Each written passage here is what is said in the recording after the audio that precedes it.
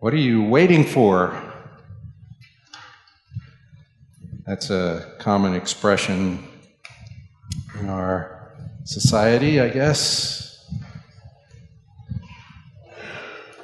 We say that when we want someone to hurry up. What are you waiting for? What are you waiting for? What's the delay?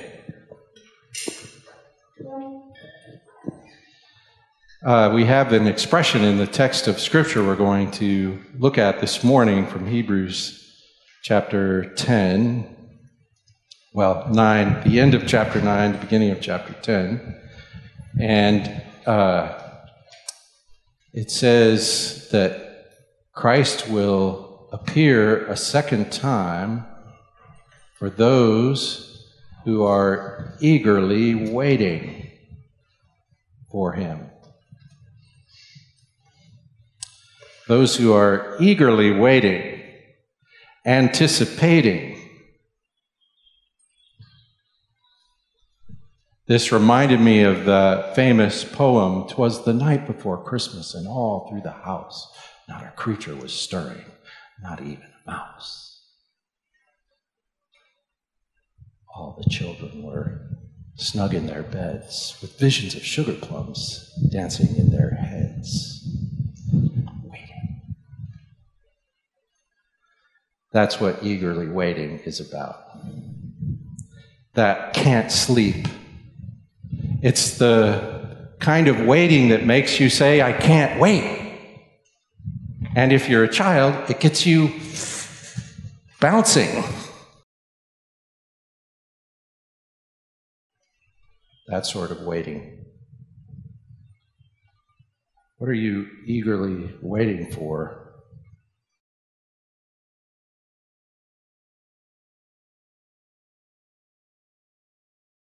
Let me just read this text for us. It starts in Hebrews 9. I'm going to start with verse 25. "Now, nor was it to offer himself repeatedly as the high priest enters the holy places every year with blood not his own, for then he would have had to suffer repeatedly since the foundation of the world. But as it is, he has appeared once for all at the end of the ages to put away sin by the sacrifice of himself. And just as it is appointed for a man to die once, and after that comes the judgment, so Christ, having been offered once to bear the sins of many, will appear a second time, not to deal with sin, but to save those who are eagerly waiting for him. For since the law has but a shadow of the good things to come, instead of the true form of these realities, it can never, by the same sacrifices that are continually offered every year, make perfect those who draw near. Otherwise, wouldn't they have ceased to be offered, since the worshippers, having once been cleansed, would no longer have any consciousness of sins?"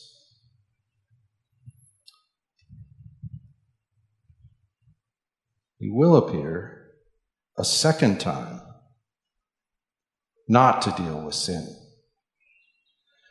We've been noticing repeatedly in the book of Hebrews the once sacrifice that replaces all the daily, time after time, year after year, sin sacrifices that provided some sort of covering but didn't really solve the problem. And then the sacrifice of Christ, we read, he has been offered once and for all to put away sin by the sacrifice of himself. So in this text, we have a sentence that says he has appeared now at the end of the ages, once for all to put away sin by the sacrifice of himself. And then we have the statement, and he will appear a second time. He has appeared now at the end of the ages. We are living in the end of history. The end of history began when Christ appeared. Because Christ is the conclusion of history. He is the character of the story of history, the central figure. And when he appears, he is doing what is necessary to wrap everything up in himself. You could read about that in Ephesians and Colossians. All things come together in him. You could read about it in chapter 1 of Hebrews. He is the conclusion of all things. Not just some things, everything. In him, God is reconciling all things to himself. God is putting everything back in its proper relation to himself in Christ. Christ is our peace. He's not just our peacemaker. He is our peace. In him, we are joined again into one new family of God, and we are born again to exhibit the nature of God into the world. He has appeared at the end of the age, once for all, to put away sin, to render sin null and void by the sacrifice of himself. His righteous life put to death. In him, you and I are put to death. According to Romans chapter 6, in him we died with him, we are raised with him. We are even now, according to Ephesians, seated at the right hand of God in Christ. Sin has been dealt with once and for all. I hope you have a problem with that statement. You should have a problem with that statement. Though I am asserting it to be absolutely true. Sin has been dealt with once and for all. It has been. Really, it has been. The writer goes on to say, just as you get to die only once. We're in the once. Death is once. And then judgment. It is appointed for men, for people, for human beings, for humanity to die once, and then, following dying, be judged. Be judged by God. It is a fearful thing to be judged by God because God is actually righteous. He is not pretending like we are. He is actually righteous. And so it's appointed for us to die once. So also, this is, by the way, the reason for pointing that out, that we die once and then we're judged, is not the reason for which we normally quote this verse, which is the way I just preached it a little bit just now. You only get one shot at this, and you're going to die, and then you're going to be judged. Look out. That's normally how we would use this verse, and that's really completely taken out of its context, though that is not an incorrect application of it. What it says was, just as you die once, so Christ died once. The emphasis is on the once. You die once, and then you're judged. He died once to bear the sins of many. Because in his death, he is not bearing any of his own sin. His life is available to atone for yours and mine because he has no sin of his own. And so he carries ours into death.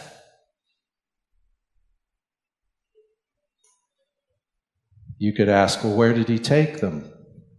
Our sins. Because that word bear, literally could be translated carries away.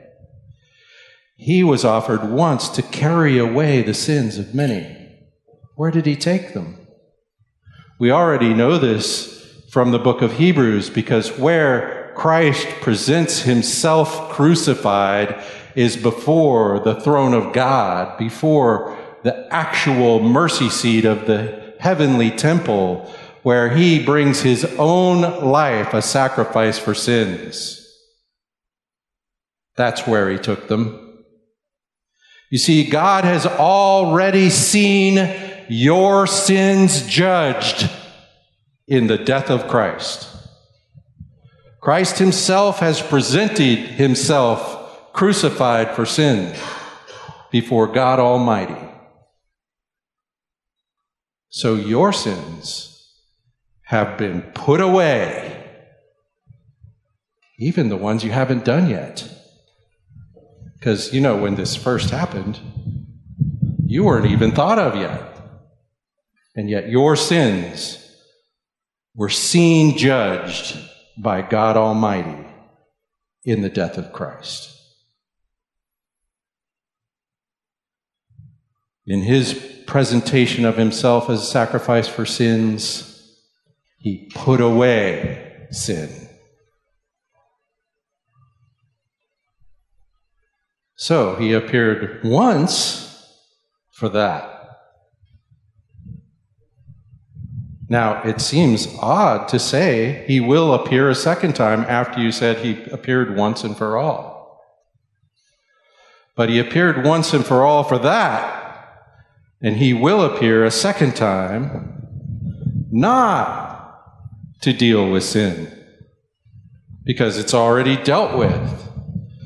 He says he will appear a second time not to deal with sin, but to save those who are eagerly waiting for him. And now I think I could ask you, are you saved? We might ask anyone that. Are you saved? What do we mean? What would your answer be? Well, yes, I'm saved. I'm saved because my sin has been put away by the death of Christ, saving me. I will not be judged for my sin because the judgment for my sin has been laid on him. So I am saved. This says, wait a second, he's coming a second time to save. Here's the thing about saving in the Bible. It's all over the map. It's everywhere you look, saving. The saving work of God. It began when? It began when the triune God in eternal counsel determined the plan of redemption before creation. He determined this before the foundation of the world, the scripture says. Ephesians 1, if you want to look it up. It occurred, my salvation occurred then. My salvation occurred on the cross and in the resurrection, in those historical events in the life of the man, the human being, Jesus, when he died and gave his life a sacrifice for my sins, I was saved. When he rose again, I was saved. That's all in the past. Oh, there was another time when I was saved, when I trusted in this. For by grace you have been saved through faith, not of yourselves, it's a gift of God, not of works, lest any man should boast. So I was saved in 1965. That was a long time ago. In 1965, when I trusted in this reality, when I said, yes, I will receive that. Simple-hearted, childish faith. I was saved then.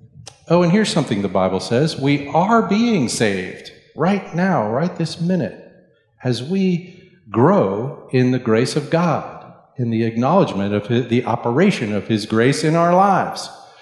My life is being redeemed from the practice of sin. I should be growing in my personal righteousness as a consequence of this salvation. This is not a salvation that I accomplish. It is the work of the Spirit of God in me, like it says in Ephesians 2:10, for we are His workmanship, created in Christ Jesus unto good works. Or like it says in Philippians chapter 2, I believe, verse 13, let us work out your own salvation, for it is God who works in you, both to will, that is to have the desire, and to do what He wants. Again, that's not, you're participating, you're doing something, but it's the work of Him in you that does the thing. This is design of human nature from the very beginning, that we would draw on the eternal resource of God's provision, and in doing so, present the character of God into creation.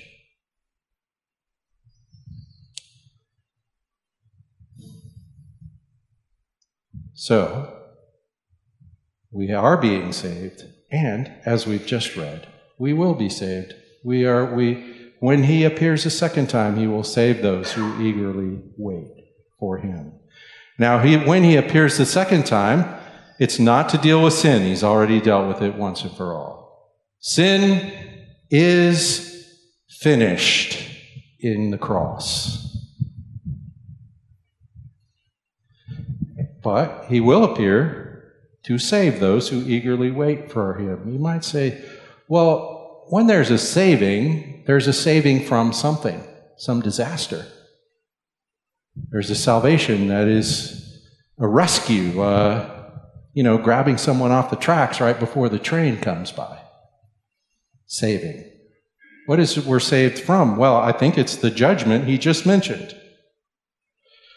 It's appointed to man to die once and then be judged. Now, that doesn't mean we won't be judged. It just means we won't be condemned. We'll be saved from the just punishment of our sins in Christ. And so when He appears, what's going to happen is a resurrection. A completion of our salvation. And this is mentioned all over the New Testament. That we are waiting for the job to be finished. In this expression, eagerly waiting, I've put several references of this exact word that are in the New Testament. And all except the very first one are about us anticipating the second coming. We eagerly wait.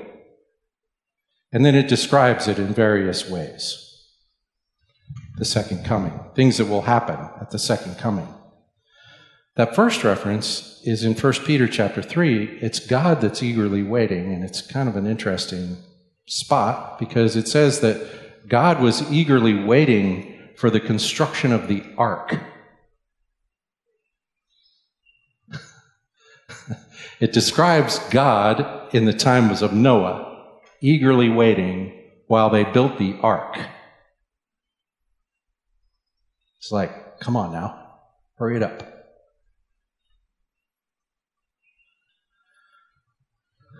What this is a demonstration of there in 1 Peter is God's anticipation of judgment with salvation. It's exactly what we have here in Hebrews. We have the mention of judgment with salvation.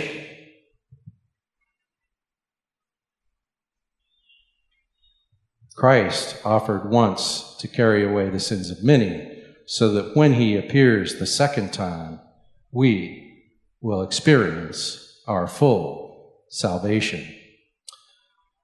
If you looked at Romans chapter 8, you will see that creation itself eagerly waits for the revealing of the sons of God, the redeemed people, at the time when Christ returns. That creation can't wait for our redemption to be completed in resurrection,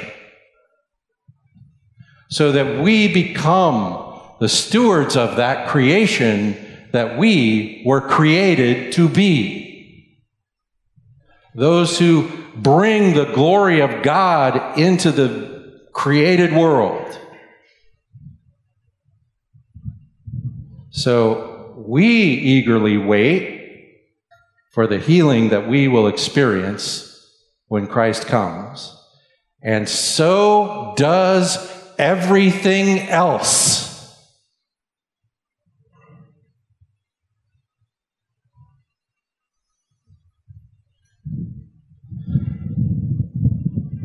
Here's the thing.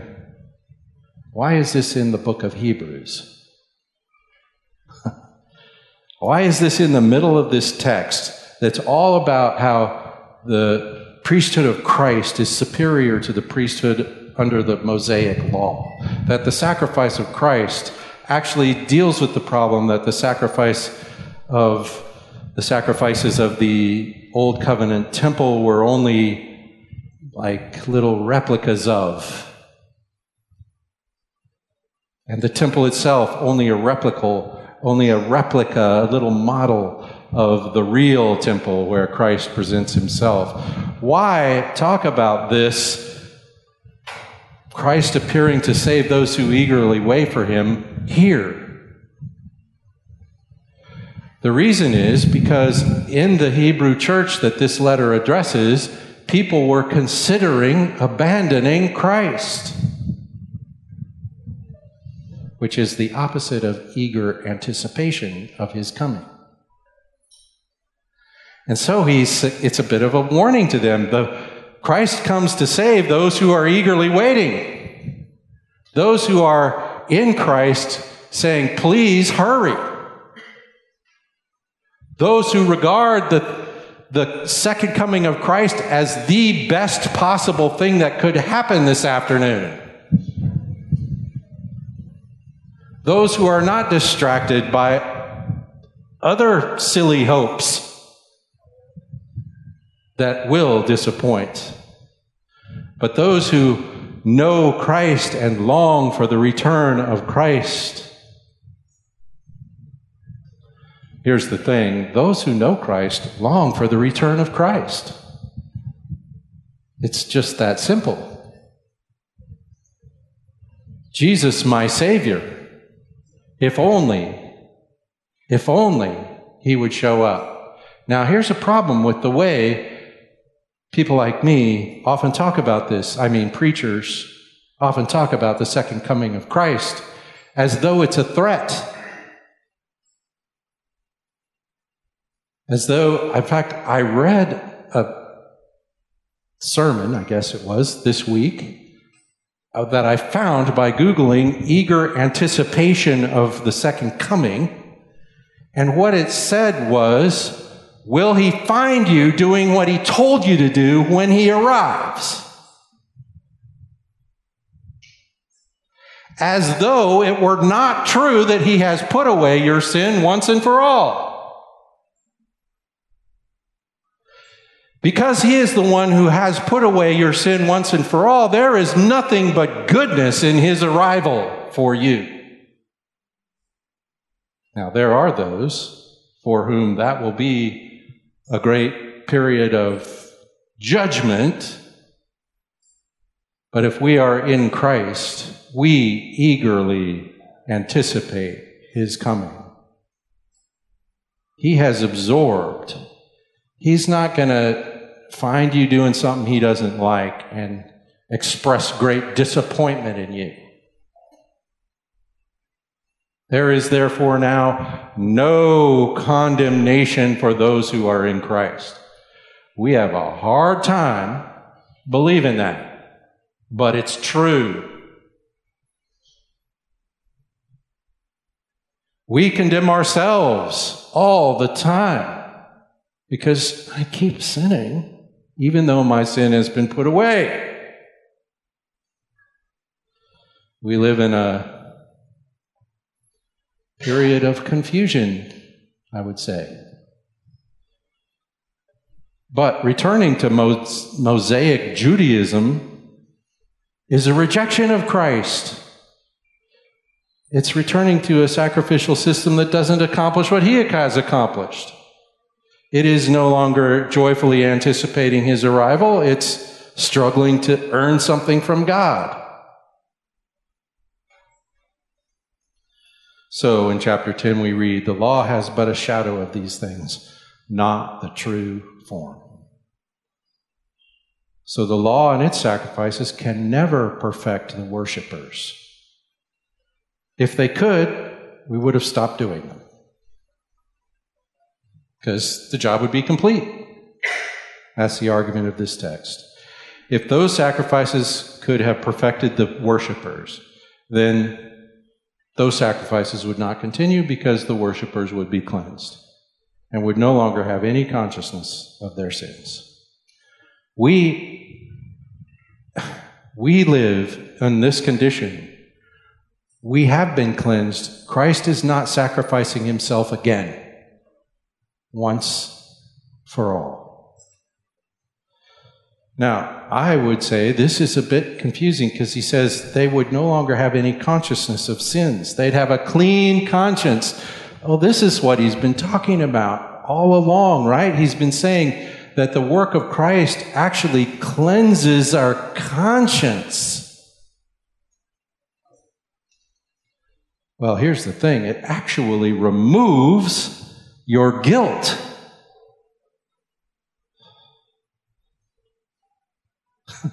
That's really hard to take. But here's the thing. We live in this period in which these things have been done and are yet to play out at the same time. They've been done and done once and for all in Christ. And we look forward to their completion. This period we sometimes call already and not yet. It's put in the book of Philippians, chapter 1, verse 6. He who has begun a good work in you will carry it on to completion at the day of Jesus Christ. And so already we live in the end times. But we might study the end times as something yet in the future. Well, right. Because the end times are the time of Christ, the time of Messiah, the time in which God wraps everything up in himself. That has begun, and we're looking forward to its completion.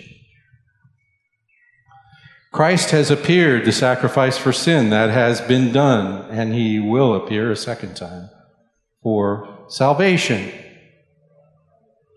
So he's taken care of the judgment of our sins, and he will show up to prevent the judgment of our sins. He put away sin. He removed, nullified, set aside sin.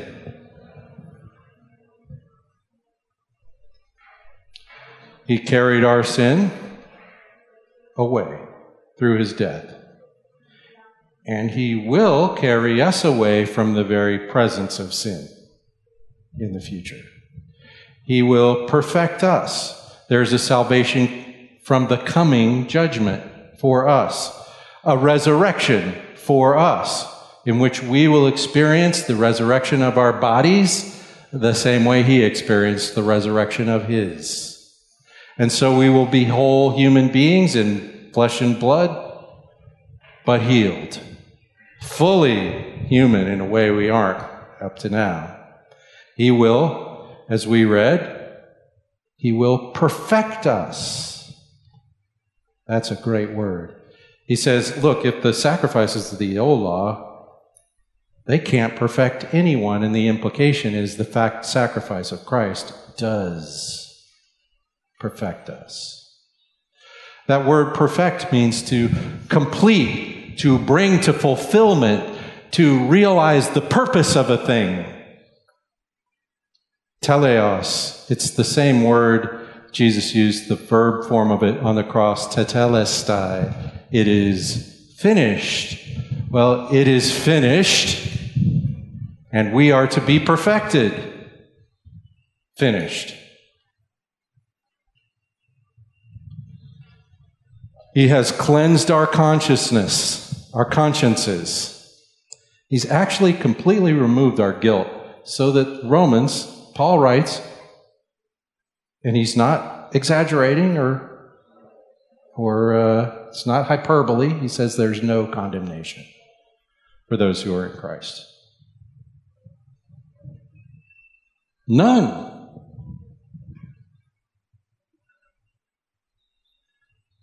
But I'm still struggling with sin. So I'm led by the law to return to Christ, to experience again the forgiveness I have in Christ over and over. This could happen any day, any minute, any time. When I realize I'm not really walking in the grace of God, but according to my own wits, and I realize and confess, the whole thing goes around and around. I'm in the battle between the spirit and the flesh every day, between what God desires for me, as we sang, and what I desire on my own. One day, when He comes, that battle will be over. And I will experience what He describes here. I will no longer have any consciousness of sin. My clean conscience will be clean indeed. And so we have in Christ, He has appeared, He will appear. In 1 John chapter 3, it says, when we see Him, we'll be like Him, because we'll see Him as He is. And then it goes on to say this, whoever has this hope, this eager anticipation, purifies himself even now. Even now, I try to improve my vision, my understanding, my correct perception of Christ. And this has healing power in my life. To know Him changes you. And so you begin to reflect who He is in who you are. And one day, when He appears, this will be completely fulfilled. O Lord, come quickly. Father, we give You thanks for Your goodness to us in Christ. What amazing grace, Lord. Lord, we do pray, help us to see these things more and more clearly. Help us to know Your love more and more fully. Help us to love one another with the love of Christ and to share this good news in love with the world around us. Lord, we pray for You to come quickly. And while we wait, Lord, we pray for this Spirit-guided transformation of our lives. We pray in Jesus' name.